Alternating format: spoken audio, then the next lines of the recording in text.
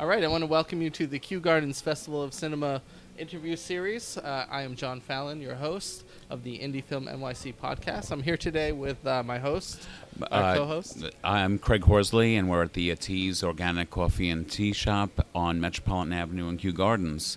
And we're here now speaking with Joe Minion. Joe Minion. I'm honored to be showing my film Trafficking tomorrow at the Queens Museum at 4:30.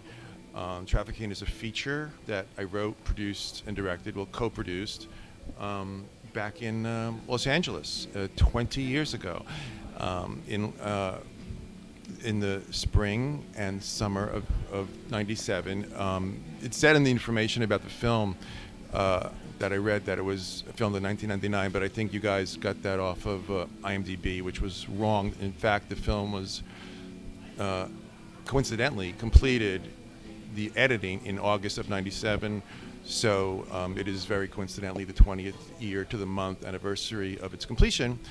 And okay, so how did 20 years go by and this film never got shown, never saw the light of day? Basically, it's just because it's so weird. I mean, really, and there's no stars in it. I mean, that's the short answer. It's a weird film. I own that.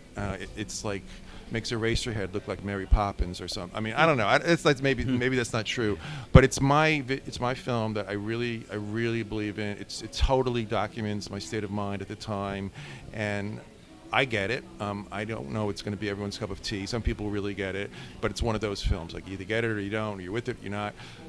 In this case, basically, distributors didn't really get it, and so I was stuck in this limbo of finishing the film in post-production. Post-production didn't happen.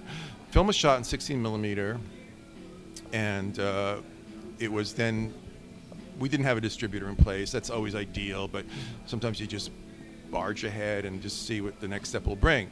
So we didn't worry about that. I just wanted to make it and get it shot and edited, and so around August, we had found this great editor, Dennis O'Connor. The film itself, the celluloid, was digitized so that he could edit on an Avid. I was with him the whole time, and took the month of August, from like between middle of July to the middle of August. Then it was output on a VHS tape. That's called a telecine. A lot of people who are going to be listening to this know what a telecine is, but for those of you who don't, it means the output from the Avid edit of a film. That means the negative is still sitting in the vault, not cut, which is then what usually would happen. Based on the telecine, you bring it to a negative cutter, and they A and B roll it, and they sound mix. They do color timing. You lay in the soundtrack, original composer, and or whatever songs you have in mind, and you get an optical print, and then you could run it through a projector and show it like that.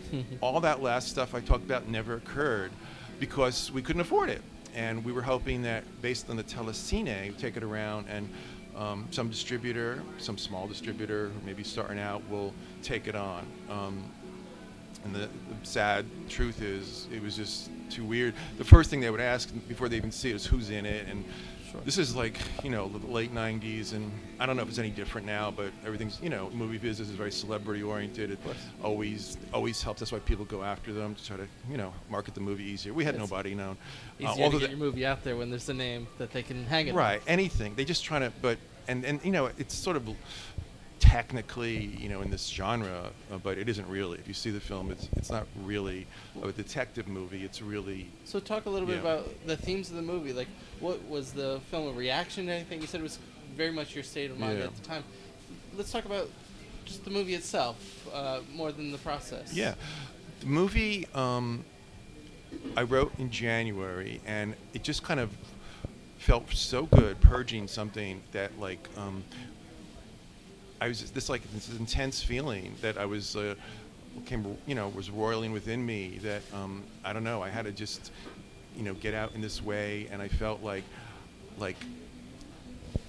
I kind of almost, I don't know, a lot of things were going through my mind. I'll tell you this, which is interesting, and this has never happened before with anything I've ever written, but right before I wrote the movie, I was on a meditation retreat in Northern California, a long one, So I was still in this head after this meditation retreat of trying to kind of go very deep. I think it was a wonderful, blissful feeling, and I stayed in that, just zoned into this kind of like woo woo kind of feeling like I'm actually closer to reality in a strange way than distracted by all. And I kept myself pretty much, away from busyness as I was writing this. So I'm just for what it's worth, I think it's very interesting. So basically, I'm living in LA. I've always loved the private detective genre, especially in literature. Raymond Chandler. I think LA. I'm from New York, but I moved to LA, and I just see it through the eyes of a lot of this film noir detective stuff, Chinatown, and then those great movies from the 40s. So I love that. I just love that genre, and LA is the setting for that. It just is, and just the way like when I wrote Vampire's Kiss, it wasn't really a vampire movie, but I was using this genre, for its tropes to kind of just get out all this craziness inside my head. I basically did this with Trafficking. I mean, I thought this would be the great sort of way to get into something, and it just appeals to me, a private detective. Like, I worked for a private detective for a little while in New York, and actually, it was one of the I swear to God, it was just like the profession, when you're growing up and your kids say, what do you want to do when you grow up? And I said private detective. My parents really right away tried to talk me out of it. They just, you watch too many movies. You just like, it's not like that in movies. These guys are basically just ex-cops, and it's just like, they just like try to get information from people and pay. Right. They knew. I mean, they're not, but they sort of knew it wasn't like the movies. But anyway, also, by the way, Long Goodbye was absolutely one of my absolute favorite movies. In fact, when I first moved to LA, I looked at that apartment that Elliot Gould lives in The Long Goodbye, which is on Hightower Road behind the Hollywood Bowl. I couldn't afford it, but it was available. Wow. But I found it, I was like, oh my God. And, I guess I also just like The Long Goodbye. I love that idea of a guy just wearing like a black suit, very simple, seems out of time, out of place somehow. So all of this appealed to me, this kind of, genre, and then seeing where it would go. But I'm not a traditionalist by any means. I'm not interested in conventional narrative strategies. I mean, I don't have anything against them, but it's not where this wanted to go. Right. Where wanted to go, besides the private detective movies, other things on my mind, I mean, and this is going to sound like, maybe a little pretentious, but I swear to God, I'm sitting there in LA, and, this is going to really sound horrible, but my sister died, and then 4 months later, my mother killed herself. So I'm basically in this very strange, alienated place right before I make Trafficking. I mean, I go to people's dinner parties, and I'm thinking about all this, and they like, so pass the salt, and I was just like, what am I even doing here? I shouldn't even be in the same room with these people. They're having fun, and so I became quite detached, and I would go out to the desert, which factors into, and that's before I went on the meditation retreat, but I needed to kind of pull myself away from the world, like just deeply. So then I come back, and then so I'm thinking about, all right, I'm this guy from New York. I'm really in the, I've lost two people. I'm feeling like, what the fuck? Like, I could do anything. Like you getting to that place where you're so bottomed out gives you this feeling of do whatever you want. Life is short. Do whatever you want. Don't worry about pleasing other people. Just whatever's going to make you happy. And I remember those days, I was thinking a lot about how like when I was in film school, I had Andrew Saris as a teacher, and he would show films like Carl Dreyer and Bresson and Ozu, and there were these sense of like there were these filmmakers in Europe or Asia trying to get into the human spirit. They were actually dealing with that, like spirituality, and like I didn't always really get that. Like I kind of sometimes felt like I understood it, but it was such a vague thing. But I thought, wow, here I am in Hollywood. I never hear anybody talking about like trying to do that. Like, how cool. But these guys, these masters were really trying to like get with in their European way, deal with these issues. And like I said, I don't know if I got the chops to deal with it, but I sure as hell think it's interesting to kind of try to enter that territory in any way you can. So that was going through my mind. Like, just like, hell, so what? Nobody's doing. Why don't you try? Give everything you've got to see if you could get into this. Your approximation of what that word means to you.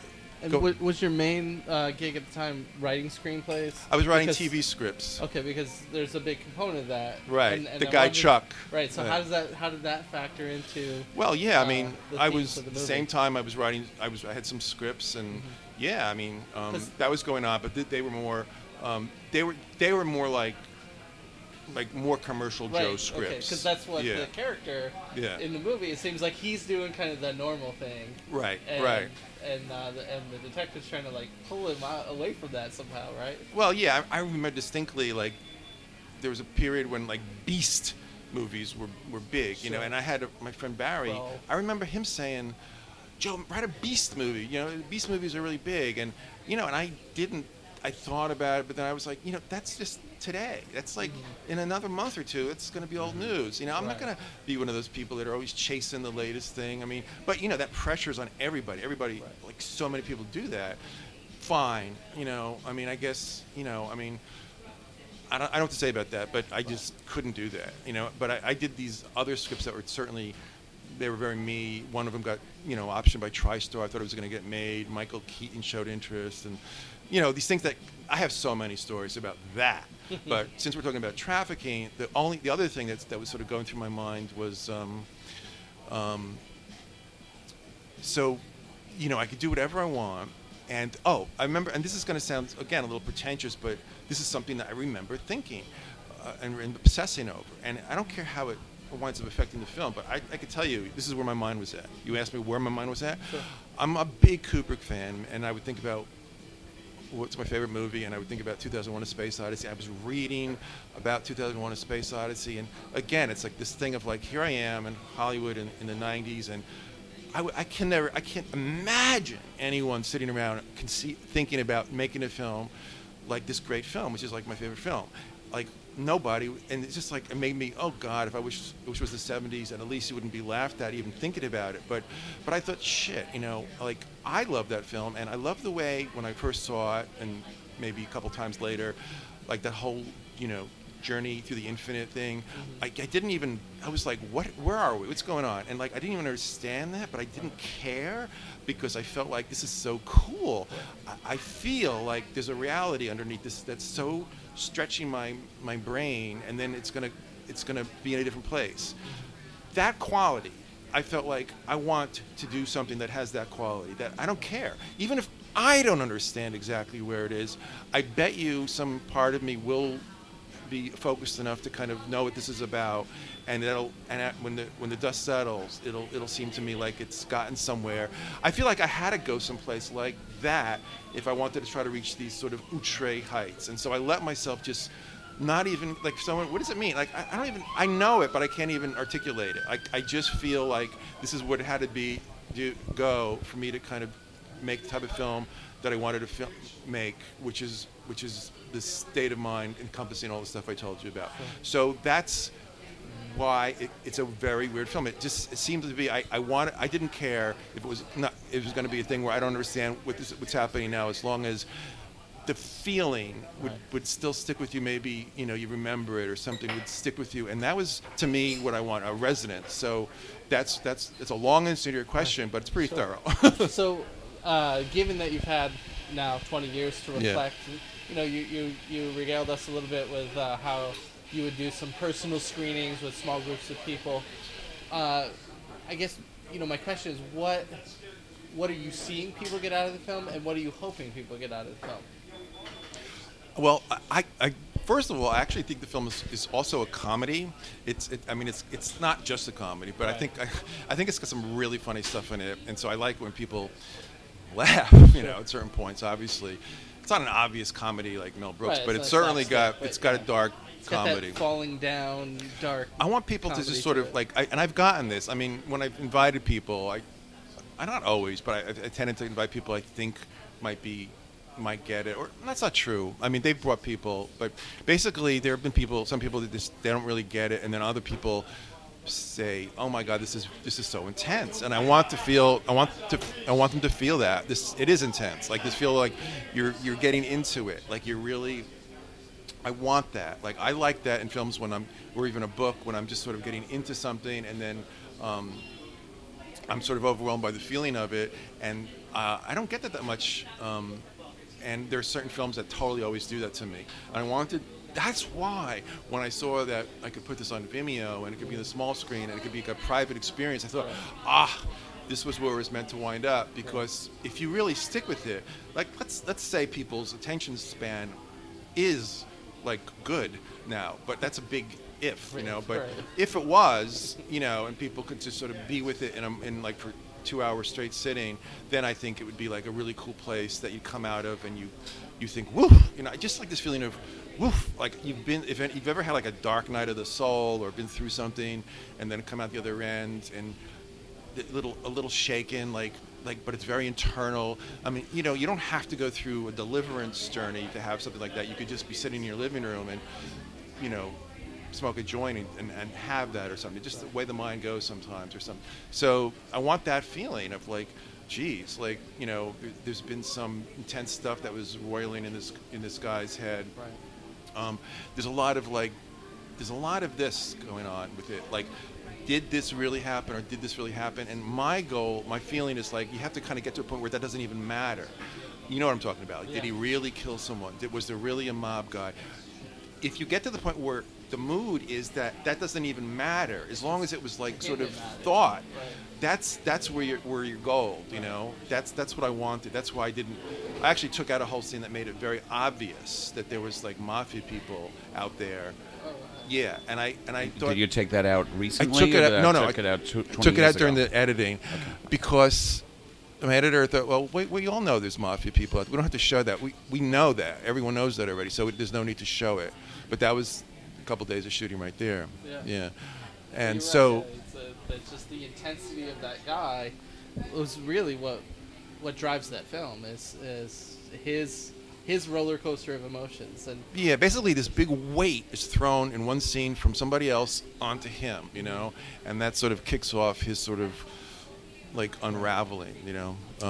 So talk a little bit about how, you know, you have a personal connection with Jason Simba, who's the main founder of the Kew Gardens Festival of Cinema. I know he really wanted to bring you into this festival and screen this film. That was very important to him to have this film play during our festival. So tell me a little bit about your connection with Jason and how you guys arranged getting this film here. Well, he saw a film that I made in Madrid. I brought a short film called Airport 2012 to Madrid, and that's how I met him. That film is also on this website that I'm going to... Oh, sure. I didn't mention that before. I mentioned we talked about it earlier. We can at the end we'll talk about your website. But basically, that's another story. That film right. about people sort of not getting it, sure. you know, and me sort of. I mean, it's just like hilarious. That's another film where basically I totally made the film I want. I'm not going to go too much off on, but I totally made the film I wanted, and then like a lot of people, I'd say like. Just I don't get it. And I was like, I don't get what there is not to get, you know. But that's another story. But anyway, I'm not going to go on about that. But that's how I met Jason. I had a great time in Spain. I mean, I went to Toledo and Segovia. In Toledo, I thought that would be a great place to film this Bosch script that I mentioned to you guys before.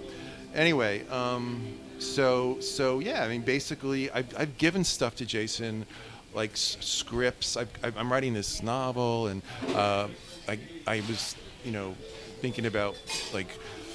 I go crazy with unrealistic sometimes, and this would be a big project. But I was already, as I'm writing it, I'm seeing it as a movie, and I was sort of, Jason, what do you think? You know, like maybe we go down to Florida, you know, because it's supposed to take place in L.A., but like as if like Florida would be so much cheaper than L.A. I mean, it's just be cheaper to get there basically. But I don't know.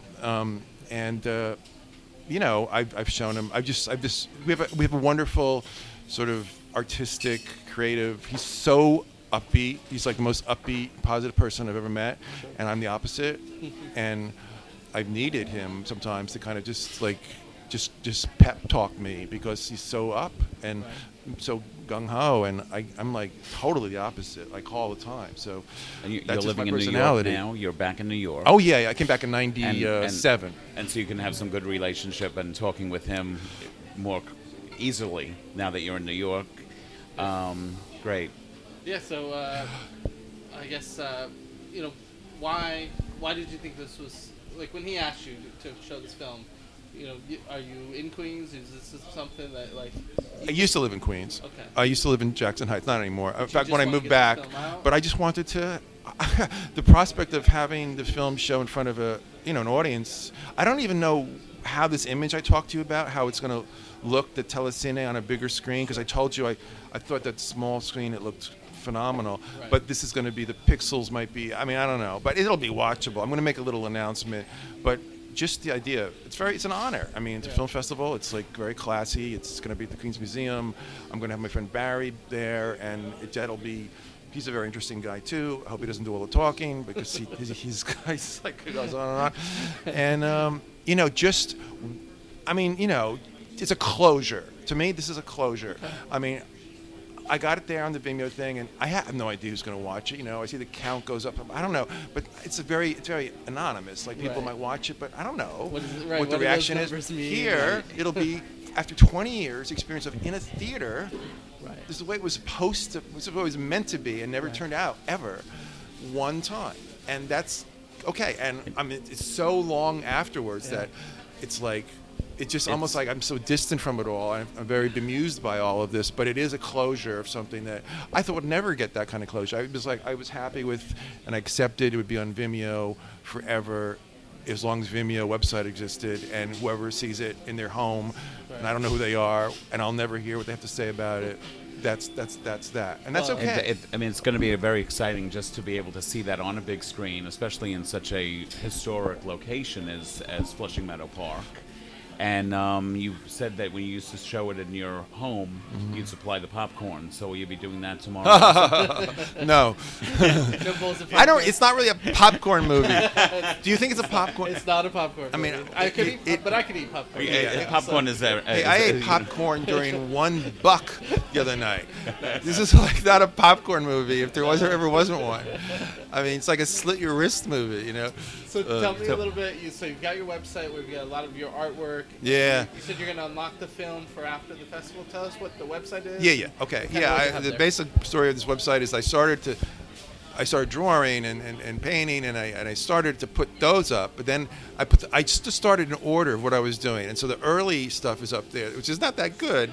And then I was going to continue it, and I've gotten way better. But then I decided, why don't you use the website to put this? I wrote a screenplay about Hieronymus Bosch, and I put that up there on another page instead of like starting to put my later drawings. And then I decided to put these films that I made on Vimeo and to link them, onto the thing. So there's this film that I made that Jason saw, Airport 2012.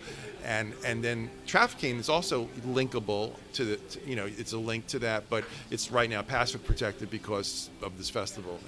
But after the festival's over, I'll unlock that.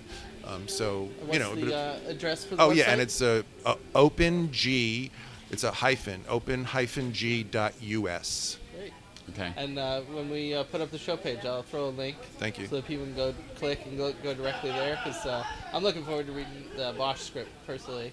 And that's a trip. That is, fasten your seatbelt for that one. That I put everything pent up for years about thinking about the world and all the themes that I could get into exponentially. And it's a real ride. And I've got a Dutch director interested in this script. I went to Europe. I don't know if we're running out of time. I went to Europe. It's a Europe, my stuff is kind of more European, and even though it interestingly deals with American themes, interestingly, I think, but the style tends to want to be more European. This is like that. It's about this painter that many people haven't even heard of, even though they have a poster of the Garden of Earthly Delights in their college dorm room, but they don't necessarily know who he is. So I did this whole thing searching for a producer. I didn't find one, but I found a director. So I need a producer for this fantastic script that is very much about the moment we're in now in the world. The oligarchy that's approaching, the sense of impending chaos. It's my way of dealing with that, but through the eyes of a visionary 16th century painter. It's really a trip. Hopefully the screening of Trafficking will then get people to the website. Who knows? And then some producer may be looking and reading your script. So that would... Yeah. So thank you guys. Well, we're going to wrap it up. Okay. And I mean, I could talk with you for a couple more hours easily. You're a fascinating individual. You've had some fun spots in your career, and we're glad to be part of your journey with Trafficking. Yeah, I appreciate it. To get it in front of the crowds, and welcome to the Kew Gardens Festival of Cinema. I'm looking forward to seeing it. All right, guys. Thank you. Thank you.